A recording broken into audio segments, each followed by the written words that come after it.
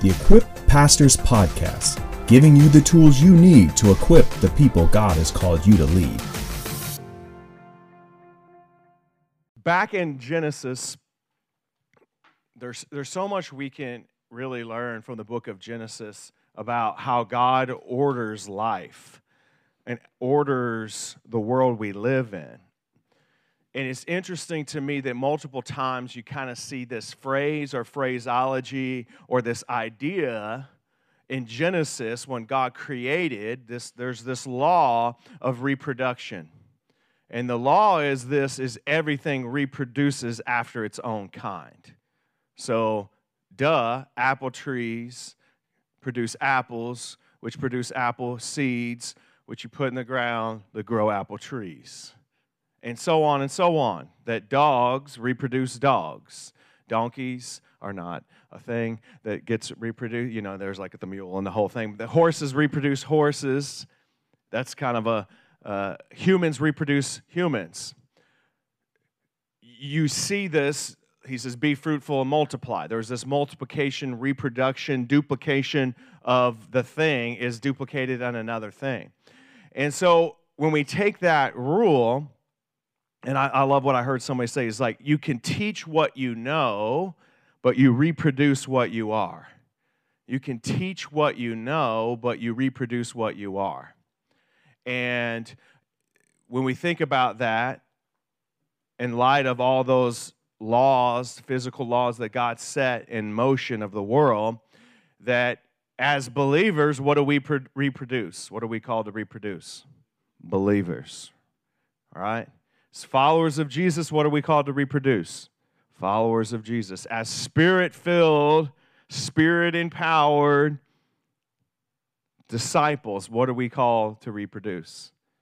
Spirit-filled, filled, empowered, God-loving disciples.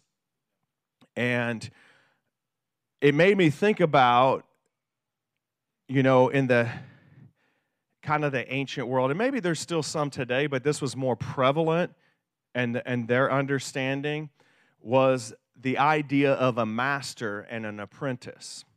So if we lived in a village, we go back to the Middle Ages, there would be a village blacksmith, right? There, got the forge. There's still some people who do that. I have a friend who was on one of those shows, and one of those, forged in the fire. So those guys are so manly and cool, But the whole idea is you were not a master blacksmith until you took an apprentice and were able to teach them the skill set. Like, you might have been good at it, but really the distinguishing, like, if you became a master, it was just expected. You got to have an apprentice. And some of y'all know I'm a little bit of a sci-fi nerd. I love Star Wars. And some of y'all do too. Some of you are like, what?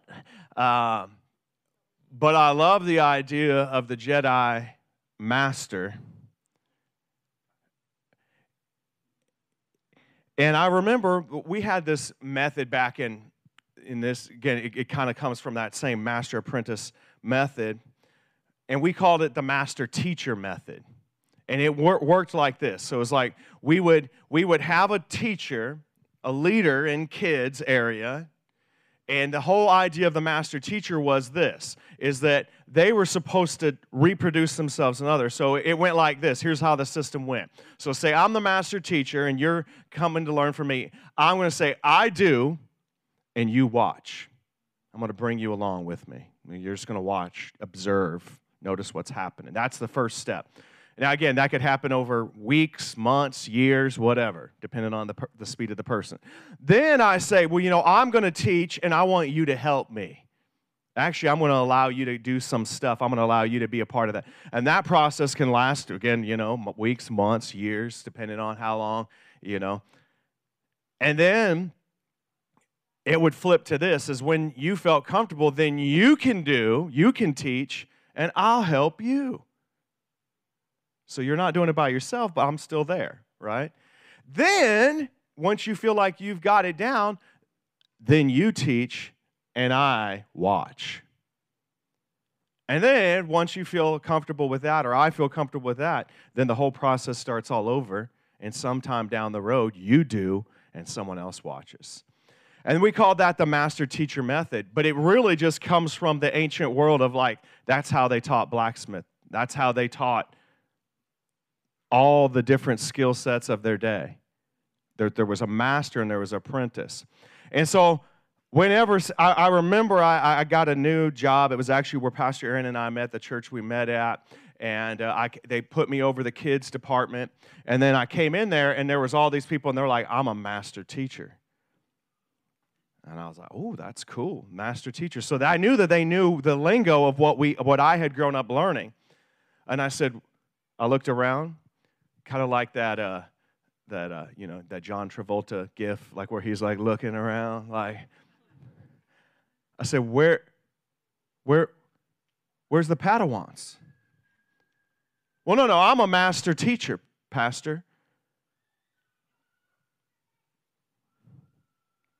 I said,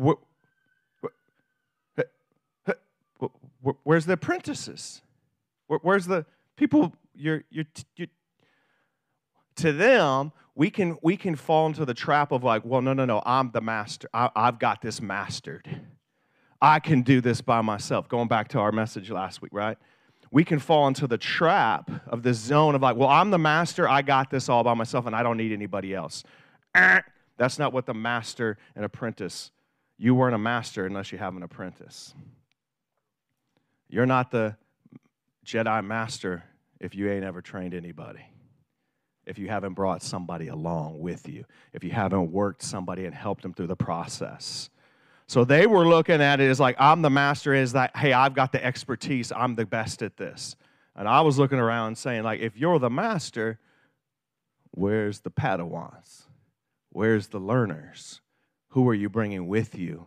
It's one of our cultural statements, our leadership distinctives is like, I'm bringing somebody with me. I'm duplicating myself and others. To master a craft, you really must prove it by passing it on to an apprentice.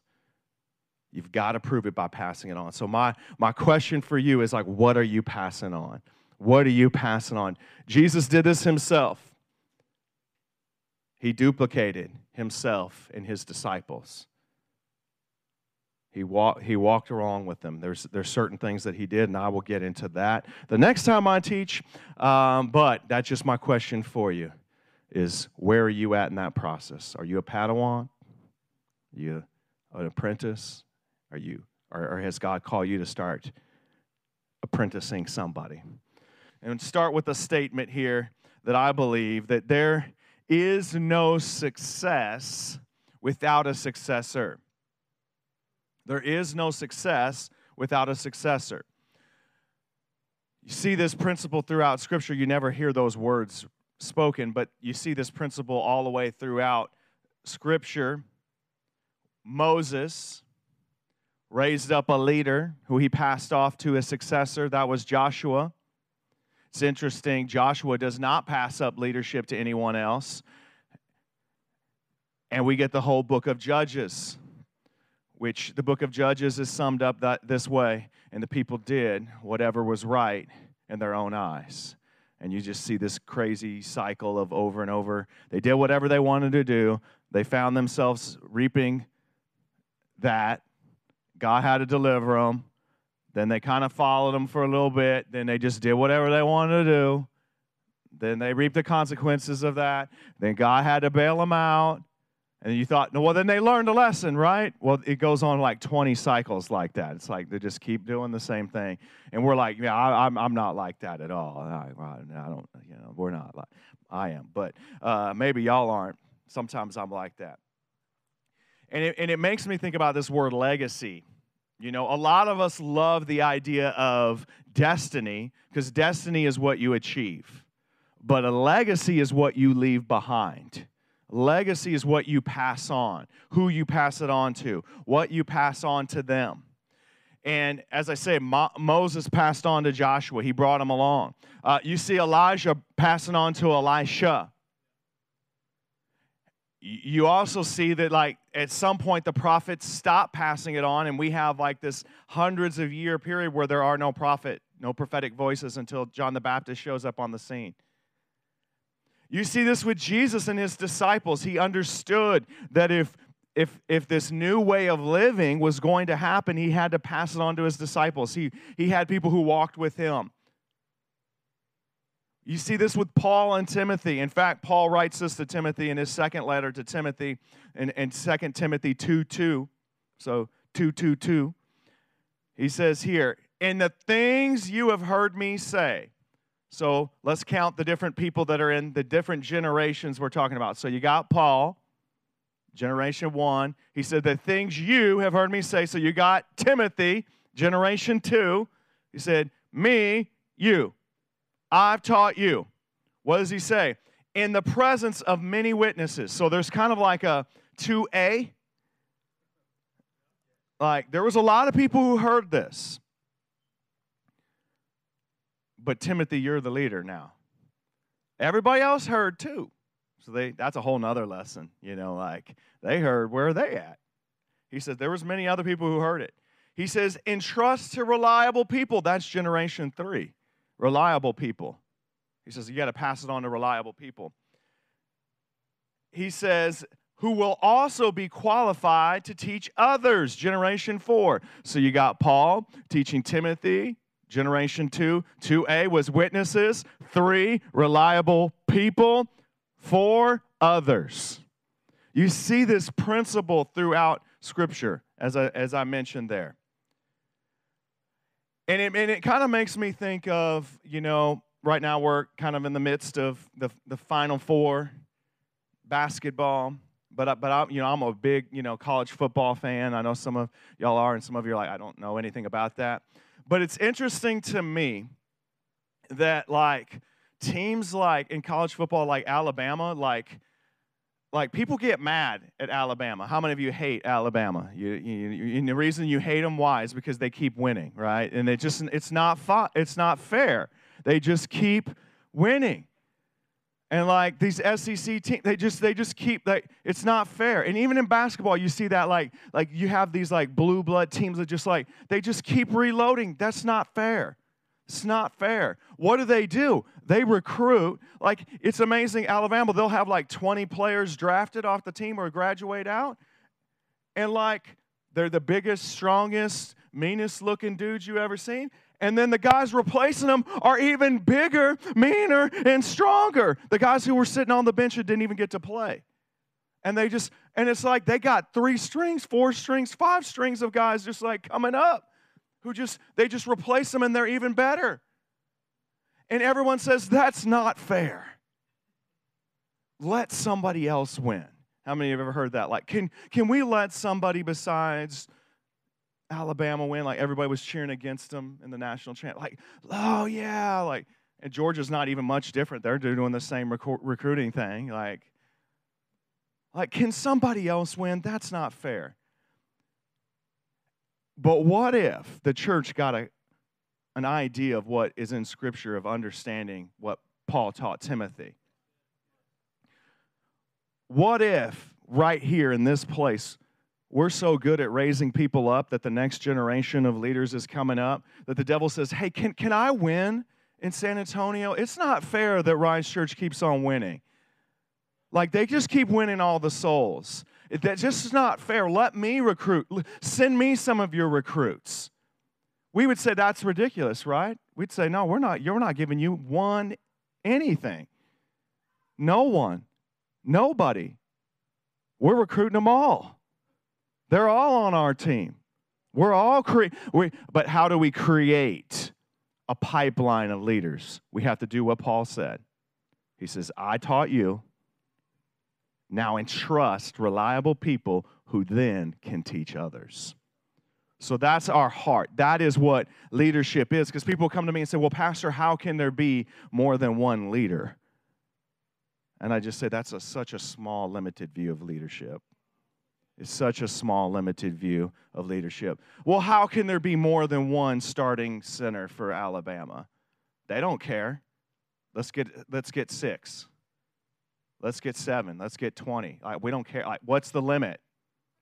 They have limits. Like, we don't have any. Like, there's no, like, what's the limit of leaders we can raise up? There's no limit. There's no boundary.